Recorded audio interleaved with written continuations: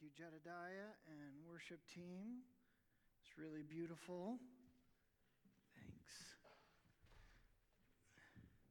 Good morning. Start out this morning with a question, a moment of true confession. Honestly, answer this question. When things aren't going well for you consistently, like it's kind of a Murphy's Law dynamic. That sounds sad. Thank you. Yeah, sad. When there's, things are not going your way and you're struggling, what's your default mode? How do you respond? All right? Perhaps some of you are like me. I go a little Moses, but not in the good way. I get whiny and complainy with God. I communicate my frustration and why isn't He doing the things He's supposed to do? Any of you relate to that at all? Some of you might get, when things are not going well, you might get a little angry, yes? And upset consistently. And if things are not going well for you, then they should not be going well with anyone else who's close to you, right? Correct? Isn't that right? Yes. Some of you are there. Yeah. How about the kind of a victim mentality? Maybe some of you fall into this rut where you're kind of blamey, right? So it's not my fault. If you would just do what you're supposed, if he would do that, it's not my fault. Some of you, I'm not asking for a show of hands, all right? But I am going to ask your spouses or significant others to show. No, I'm just kidding. I want us to think about that because we are looking this morning at Daniel. We are actually going to be in Daniel chapter 9. If you've brought your Bibles, would you open up to Daniel chapter 9? We have some Bibles located in the seats in front of you. And we're going to be looking really at Daniel's prayer. I don't know about you, but when I'm either whiny or complaining or angry or I'm blaming and victim, it's really hard for me to pray. Well, at least in a healthy, godly way to pray. Yes? And so Daniel is experiencing some stress, some difficulty. He's been doing that. He's going to get a vision, and it's really intriguing how he responds. And then, in fact, we're going to see in chapter 9, not only was he in times of distress and his response in that time, but also he has what I would call a moment of clarity. A moment when God kind of continues to spill out what he's doing. And his response to that moment of clarity is equally as compelling, I believe. So we are actually skipping chapter 8. We were in chapter 7 last week. And what's happening in the book of Daniel, kind of the narrative, is we saw way back in chapter 2 that King Nebuchadnezzar was given a vision, and Daniel is asked, well, all the wise men are saying, tell me the dream and interpret it. And Daniel is the only one to do that. And then in chapter 7 that we looked at last week, we have a chart. Let's go to that first chart, Irene, where Daniel 2 had different medals of one statue. And those different medals, head of gold and chest of silver and so forth, represent 4 kingdoms, right? Babylonia, Medo-Persia, Greece, and Rome. Now, in chapter 7, Daniel has a vision of 4 animals. All right, a lion, a bear, a leopard, and then something, I don't know why they put a pterodactyl on there, but it just says an animal that was too terrifying to explain or to see. All right, chapter 8 is the next chart, with which really you kind of see. Irene, go to the next chart there, and you see the consistency All of them are talking about kingdoms to come. Daniel is experiencing these visions in the 6th century. God is unfolding the next several hundred years of history.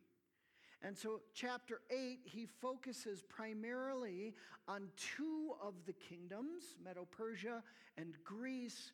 But then in the midst of that, you have some of those, the chart is not as clear, but you do have some discussion about the Antichrist, who is to come. Chapter 8 develops that more. Don't forget about the revelation of the Son of Man, or the stone that comes and breaks the statue. And who is that, of course? Jesus Christ. He comes to establish his kingdom on earth after the 4th kingdom in Rome. Okay, do we know where we're at? Chapter 2, chapter 7, chapter 8, these different visions and dreams God is communicating, first to Nebuchadnezzar and then Daniel, and he's recording these, and we're seeing history unfold before our very eyes with, don't forget, implications to the end times. We're essentially still in this timeline. We'll talk about that more, especially next week and the weeks to come. Okay? You with me? Yep. So we're having these crazy visions. History is being unfolded. And let's look at Daniel's response. The last verse of chapter 8, it says, Daniel gets this final vision here that connects, and Daniel says, I, Daniel, was worn out. I lay exhausted for several days. Then I got up and went about the king's business. I was appalled by the visions. It was beyond understanding. So Daniel is soul shocked. He's wrecked.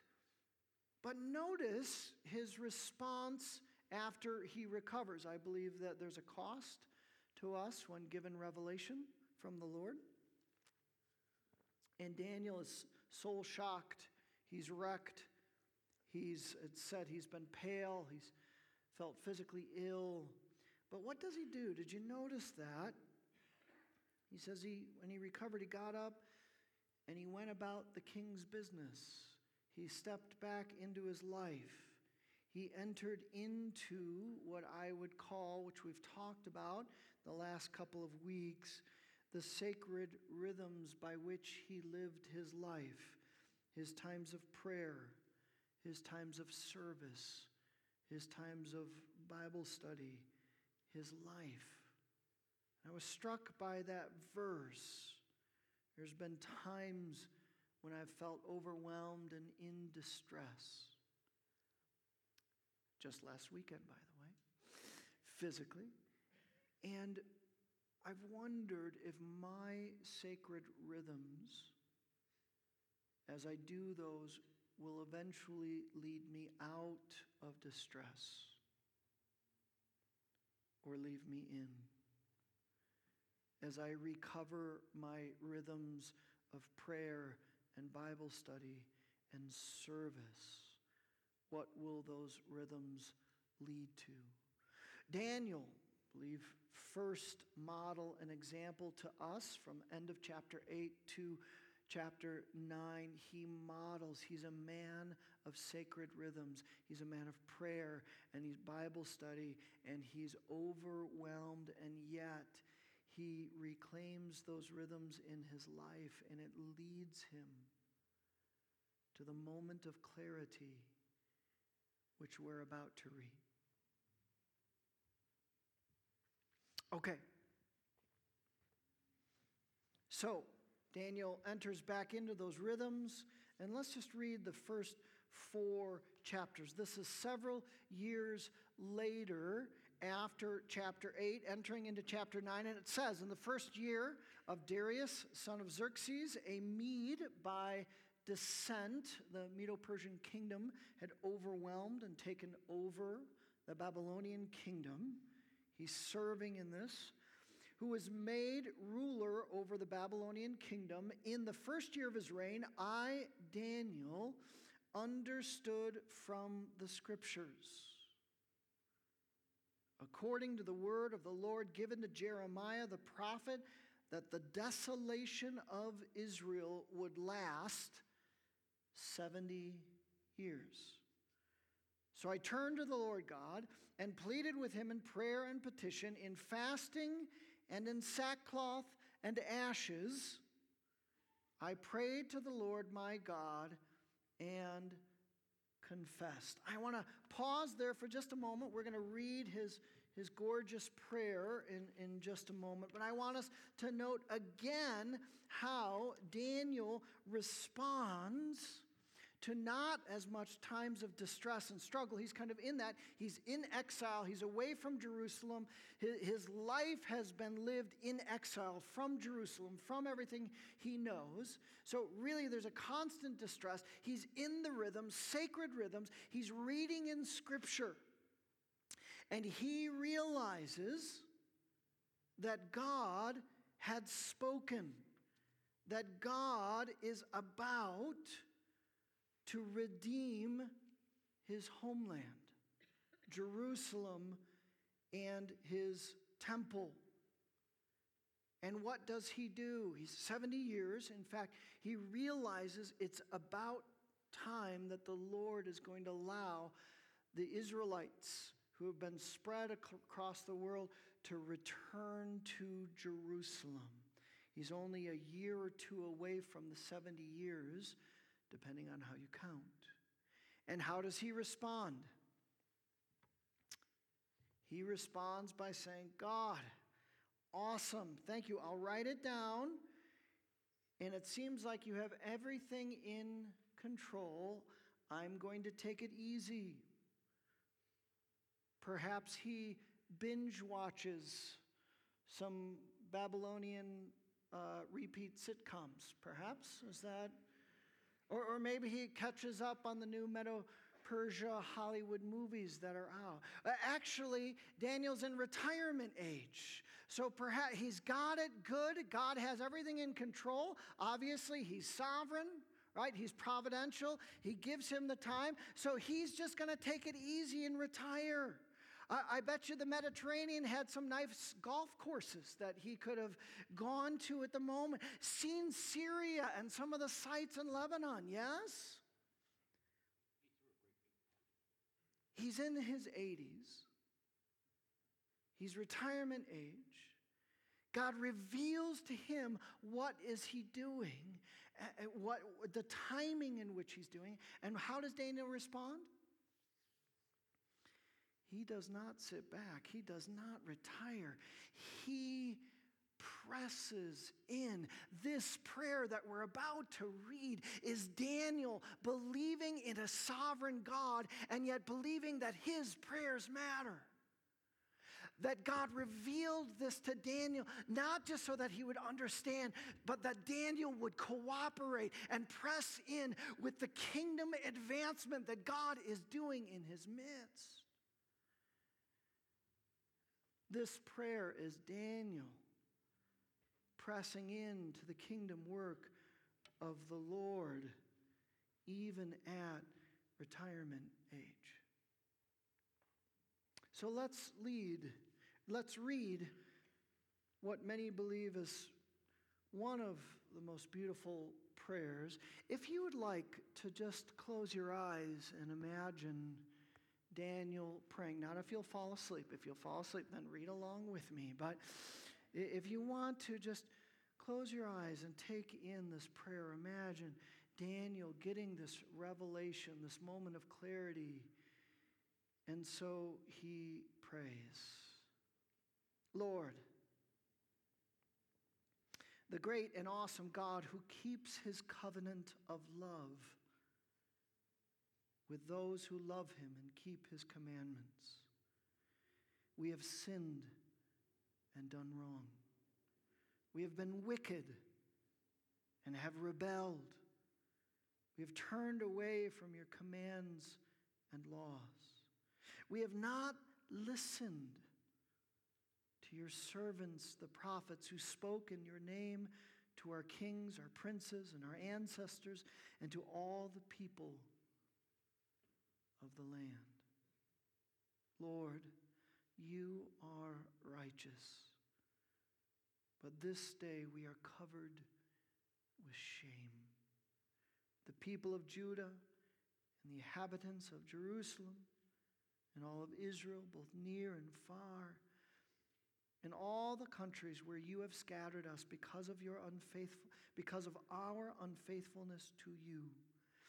We and our kings, our princes, and our ancestors are covered with shame. Lord, because we have sinned against you, the Lord our God is merciful and forgiving, even though we have rebelled against him.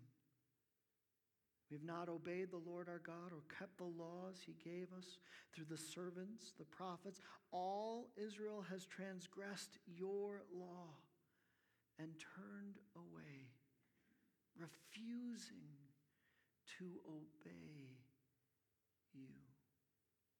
Therefore, the curses and sworn judgments written in the law of Moses, the servant of God, have been poured out on us because we have sinned against you. You have fulfilled the words spoken against us and against our rulers by bringing us great disaster. Under the whole heaven, nothing has ever been done like what has been done to Jerusalem. Just as it is written in the law of Moses, all this disaster has come on us, yet we have not sought the favor of the Lord our God by turning from our sins and giving attention to your truth. The Lord did not hesitate to bring the disaster on us, for the Lord our God is righteous in everything he does.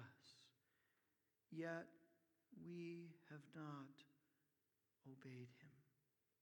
Now, Lord our God, who brought your people out of Egypt with a mighty hand and who made for yourself a name that endures to this day, we have sinned, we have done wrong. Lord, in keeping with all of your righteous acts, turn away your anger and your wrath from Jerusalem, your city, your holy hill. Our sins and our iniquities of our ancestors have made Jerusalem and your people an object of scorn to all those around us. Now, our God, hear the prayers and petitions of your servant. For your sake, Lord, look with favor on your desolate sanctuary. Give ear, our God, and hear. Open your eyes and see the desolation of the city that bears your name. We do not make requests of you because we are righteous, but because of your great mercy. Lord, listen. Lord, forgive. Lord, hear and act for your sake, my God. Do not delay, because your city and your people bear your name. Amen. Amen. Gorgeous prayer. Beautiful prayer. Remember, Daniel knows. It's revealed to Daniel what God is doing, and yet he laments, he confesses, he seeks God, he joins with him in the work of the nation and his life.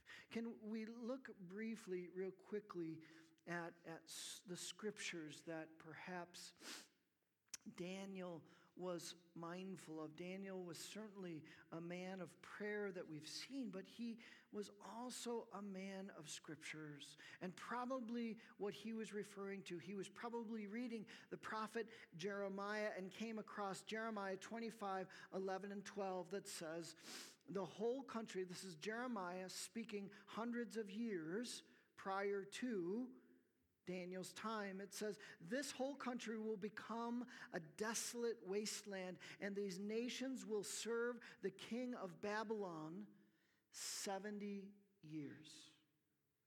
But when the 70 years are fulfilled, I will punish the king of Babylon and his nation, the land of the Babylonians, for their guilt, declares the Lord, and will make it desolate forever. Daniel was doing a little bit of calculation. It is assumed here that when Babylon captured Israel or Jerusalem, it was 605 BC, right?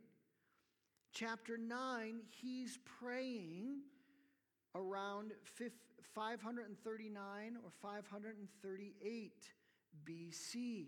So Daniel makes this discovery. The new king, the Medo-Persian king, the second kingdom that conquered, it was going to be a year to 2 years after Daniel prays this prayer that the king would declare it okay for the Israelites to return to Jerusalem. Daniel is just on the cusp of history.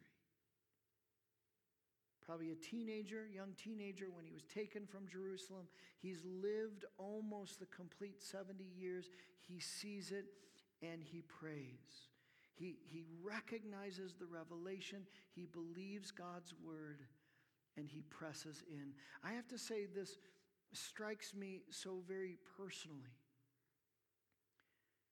In part because when I was serving as an ordained pastor, a role of discipleship and evangelism, of course I'd read the scriptures many times, especially the Gospels, and I was reading and I was doing my rhythms of faith, but then I approached the scriptures with a question of, what is this kingdom of God business?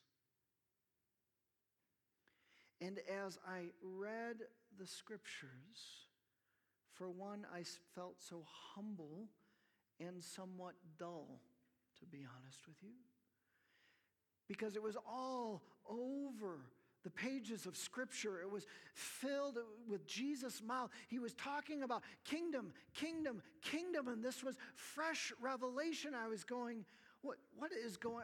How could have I missed that this was Jesus' central idea? How could I miss that to understand the church, we need to understand the kingdom of God, to understand the work of the church, the role of the Spirit, our lives today. We need to begin with the core of Jesus' message, which is the kingdom of God. And I said, this changes everything. Many of us in this community of faith are growing in listening prayer, which is wonderful. I encourage that. I bless that. I think listening prayer is a beautiful gift. God is speaking, and He's continuing to speak. But I want to suggest that perhaps the central place that God is speaking is fresh revelation through what He's already said. Yes? That a hunger for God's voice and fresh revelation should drive us to the pages of Scripture. That the pages of Scripture are somewhat under attack in our culture. Yes? Are somewhat under attack in our churches and denominations. And we need to approach the pages of Scripture as the revelation of God sharing His heart, engaging with the people. And that's the history we're reading. And yet at the same time, We approach the pages of Scripture from a place of fresh revelation.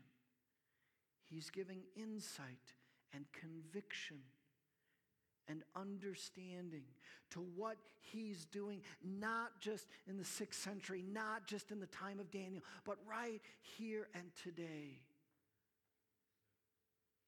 That Daniel was approaching the pages of Scripture from this perspective, and we should learn from him. The other thing that he does is he not only is reading Scripture and meditating on Scripture, trusting that God is speaking through the pages of Scripture, but also he believes Scripture. He believes and understands his life, even world history, through the lens of the pages of Scripture. He understands his own life, the fact that he was removed from Jerusalem. He understands that through the lens of Scripture. He understands the mighty kingdom of Babylon and now Medo-Persia. He understands that through the lens of Scripture. Listen to this from Moses. He mentions Moses in the covenant promises and the covenant curses. There's a key moment when Moses shares the covenant, and then this is what he says. So powerful. I wonder if Daniel reflected on this. This is from Deuteronomy 30:19. Moses said, "This day I call the heavens and the earth as witnesses against you, that I have set before you life and death, blessings and curses. Now choose life, so that you and your children may live." Had the Israelites chosen life? They had not. They chose death. And God did exactly what he said he would do if they chose death. Daniel pressed in and understood even his own exile and the exile of his people. That's what allows him to pray such a gorgeous prayer, full of insight and understanding and perspective. Okay, so that's Daniel as a man of Scripture, but let's look at Daniel as a man of prayer. He says this. I would say there's 3 primary aspects about this prayer that, though they are rooted in the Old Testament, in the time of Daniel, these aspects are meant to be vital parts of our prayer life today. In fact, it's always good to ask, why is this chapter in the pages of Scriptures? Right? Why did God preserve this? We've got the kingdoms, we've got the history flowing out. Why chapter 9? I think a big reason is that this prayer would be a model prayer, that our prayer lives would grow and be transformed because of Daniel's prayer here.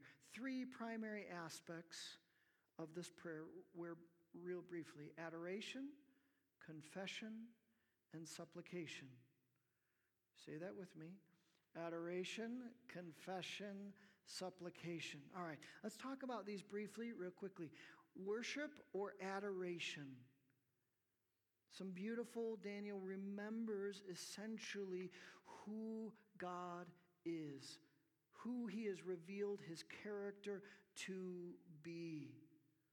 I want to suggest, friends, that prayers of adoration and worship is the absolute best way to begin each and every day.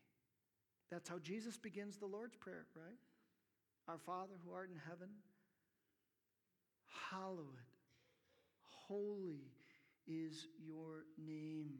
It's to begin with the recognition that God is on his throne, to begin with the recognition that he is in control, that he is providential, that he is at work and wants to use us. Friends, I would say that this is the core of covenant living. Maybe you've seen the prayer. I have it in my office, or a form of this. Hello, this is God. I will be handling all your problems today. Have a nice day. Right? It's setting God as the director and the guidance of your day. Friends, I think that's covenant living. New covenant living is we get to live connected to the Lord. Listen to Jesus in John 15:5. He says, I am the vine and you are the branches. A beautiful word picture. Irene, I think we have it on the screens there. John 15:5. A beautiful word picture. I am the vine, you are the branches. He who abides in me and I in him bears much fruit. For without me, you can do nothing. It's almost like Jesus says the key to fruitful living is abiding in Christ. Well, actually, he does say that. Yes, that's the essence. That's the key. That's the foundation, that we're abiding in him. And if we really recognize who we're abiding in, well, then adoration and worship, right? That's the beginning place. Listen, I want to interrupt the sermon for just a moment. I rarely do this. I don't like interrupting my sermon. But I want us to pray prayers of adoration for just a moment. Can we do that? Yes. I'm going to lead you. I like to be an equal opportunity Trinitarian worshiper. If you didn't follow that, you will shortly. Okay, close your eyes. Would you lift your thoughts to the Father?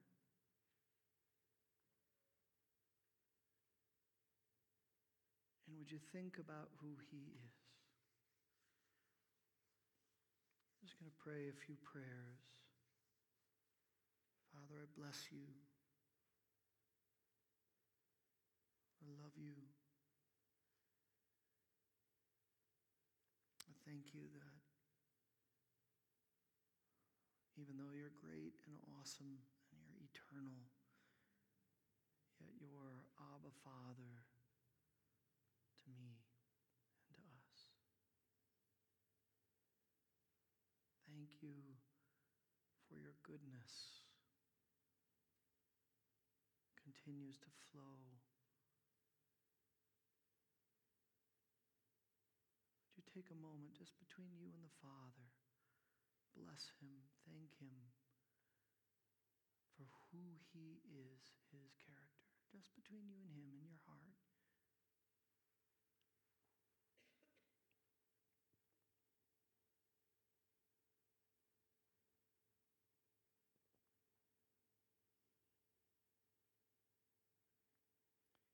Can we turn our attention to Jesus, God the Father, seated right now in this moment, the center of the throne, and Jesus at the center of the throne at his right hand. I'm just going to pray a few prayers to Jesus. Jesus, praise you that you are the Lamb without blemish, the Lamb that was slain for me, for us. Praise you, Jesus, that you are our good shepherd, that you correct and that you guide. Thank you, Jesus, that you are my best friend.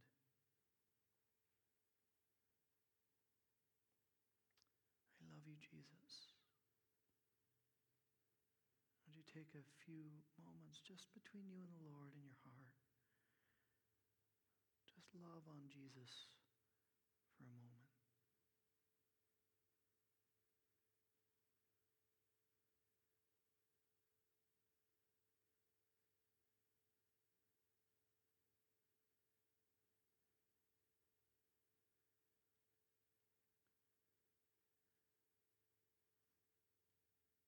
Let's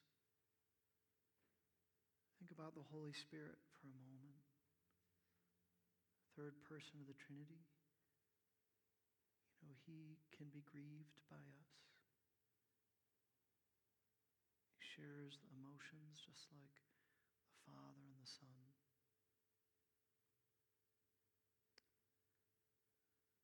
Just pray some prayers of adoration to the Spirit. Praise you, Spirit, that you are our counselor and our guide, that you are the presence and power of the living God in our lives. Praise you, Holy Spirit, that you speak to us, that you love us, that you're for us. Just take a few moments between you and love on the Holy Spirit for a moment.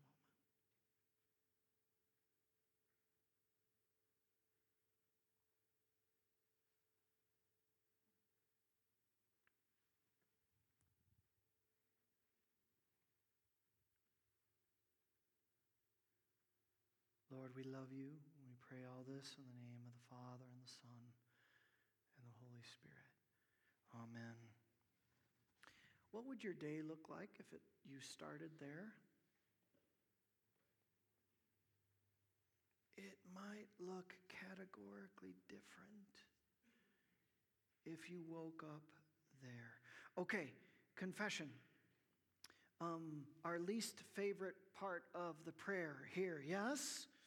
But some powerful phrases that Daniel uses. We have turned away. We have not listened. Certainly we can pray those phrases today under Christ. I was reading a humorous prayer of confession that kind of reflects a modern day notion of confession. Jedediah, we might want to use this prayer in the future to open up the service. Here's the prayer.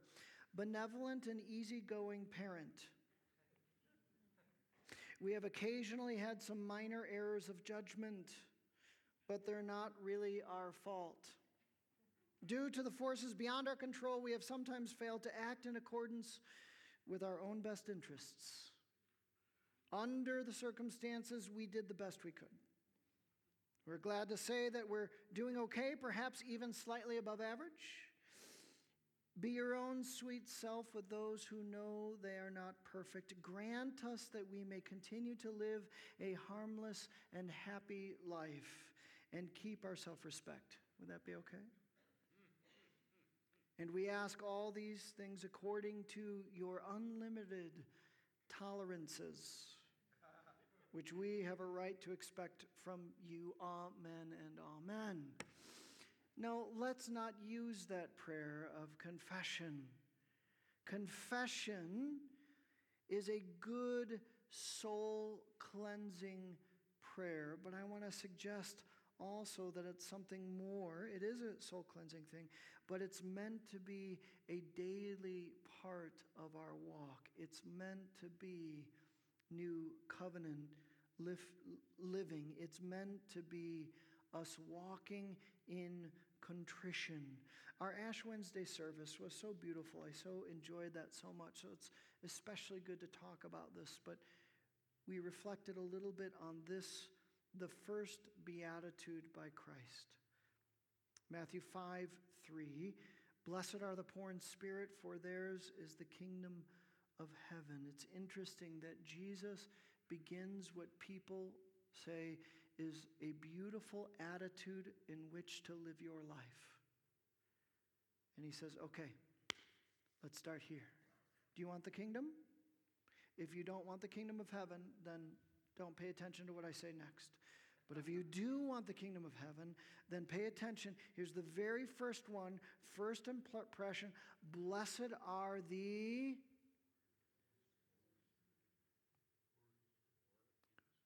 poor in spirit. What does that mean? A humble awareness of our own poverty of the soul, our own spiritual poverty,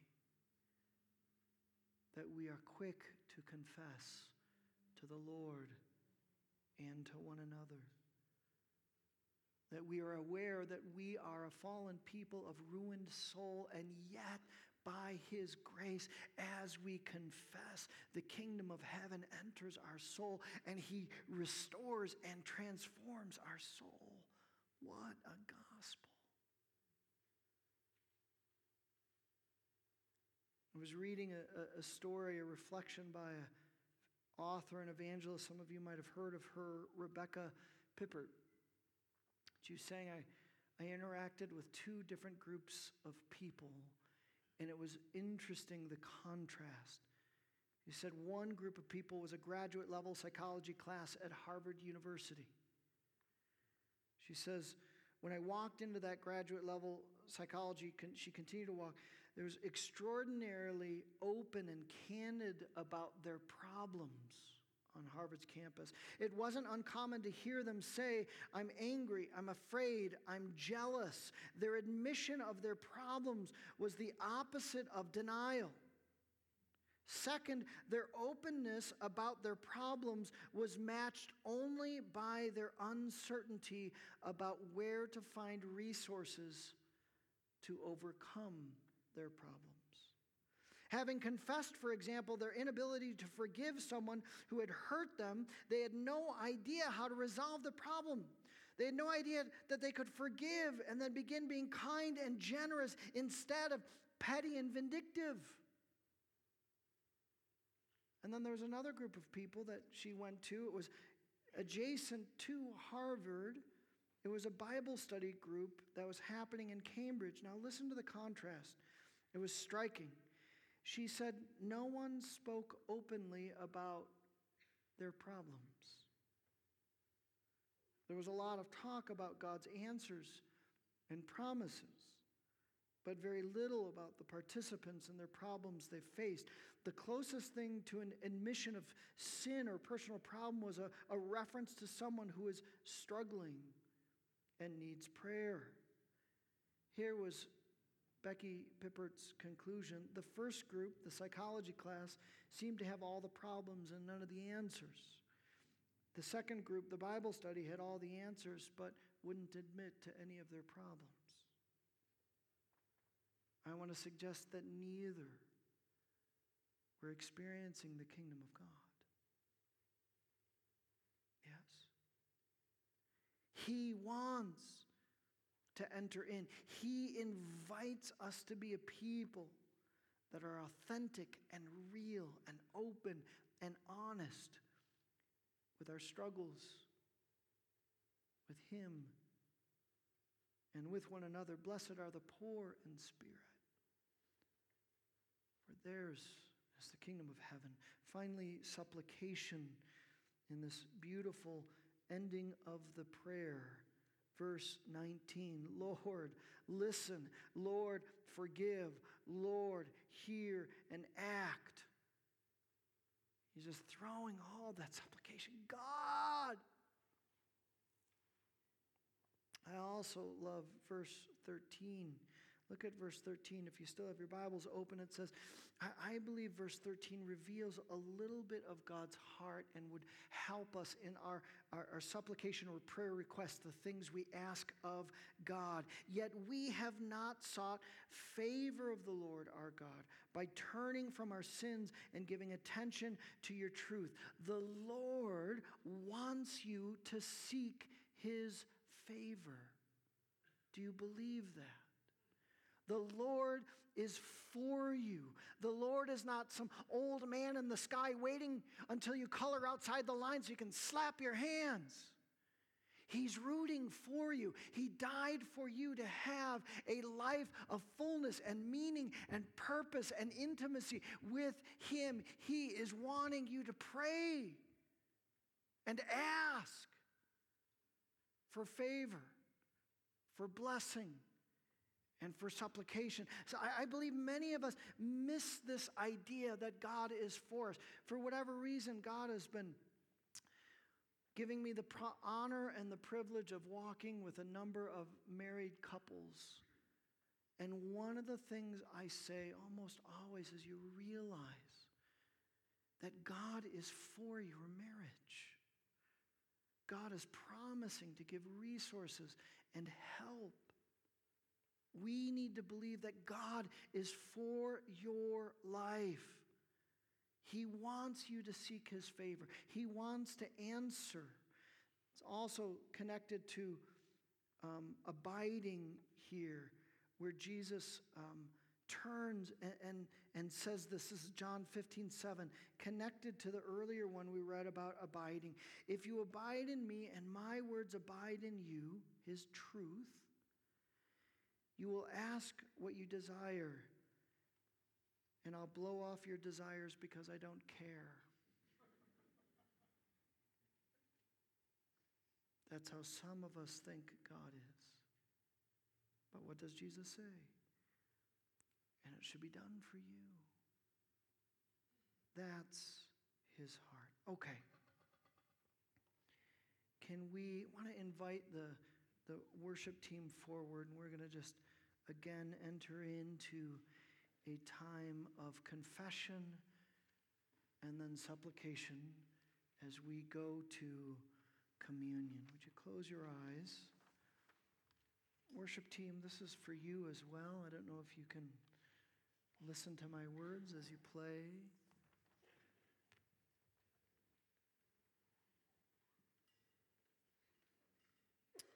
So, Lord, we come before you wanting to be poor in spirit, wanting to recognize, Lord, we echo Daniel's prayer that there's been ways that we've turned away from you to our own things. Lord, we recognize there's been times, maybe right now, that we have not listened to you.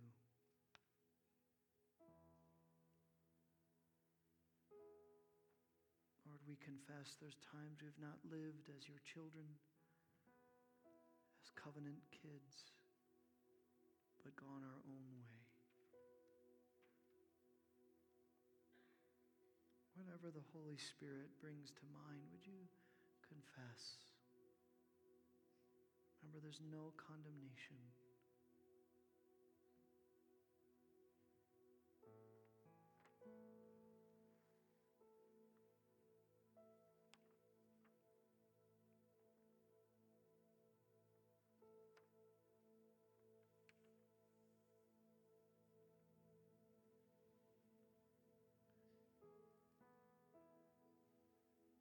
You know that Scripture teaches that if you are faithful to confess, He forgives every time, no exceptions.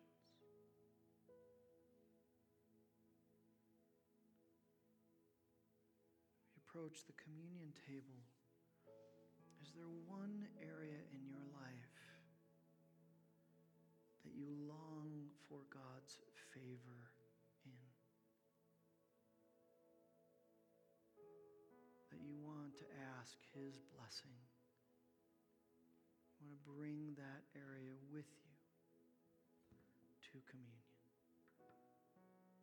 You just lay that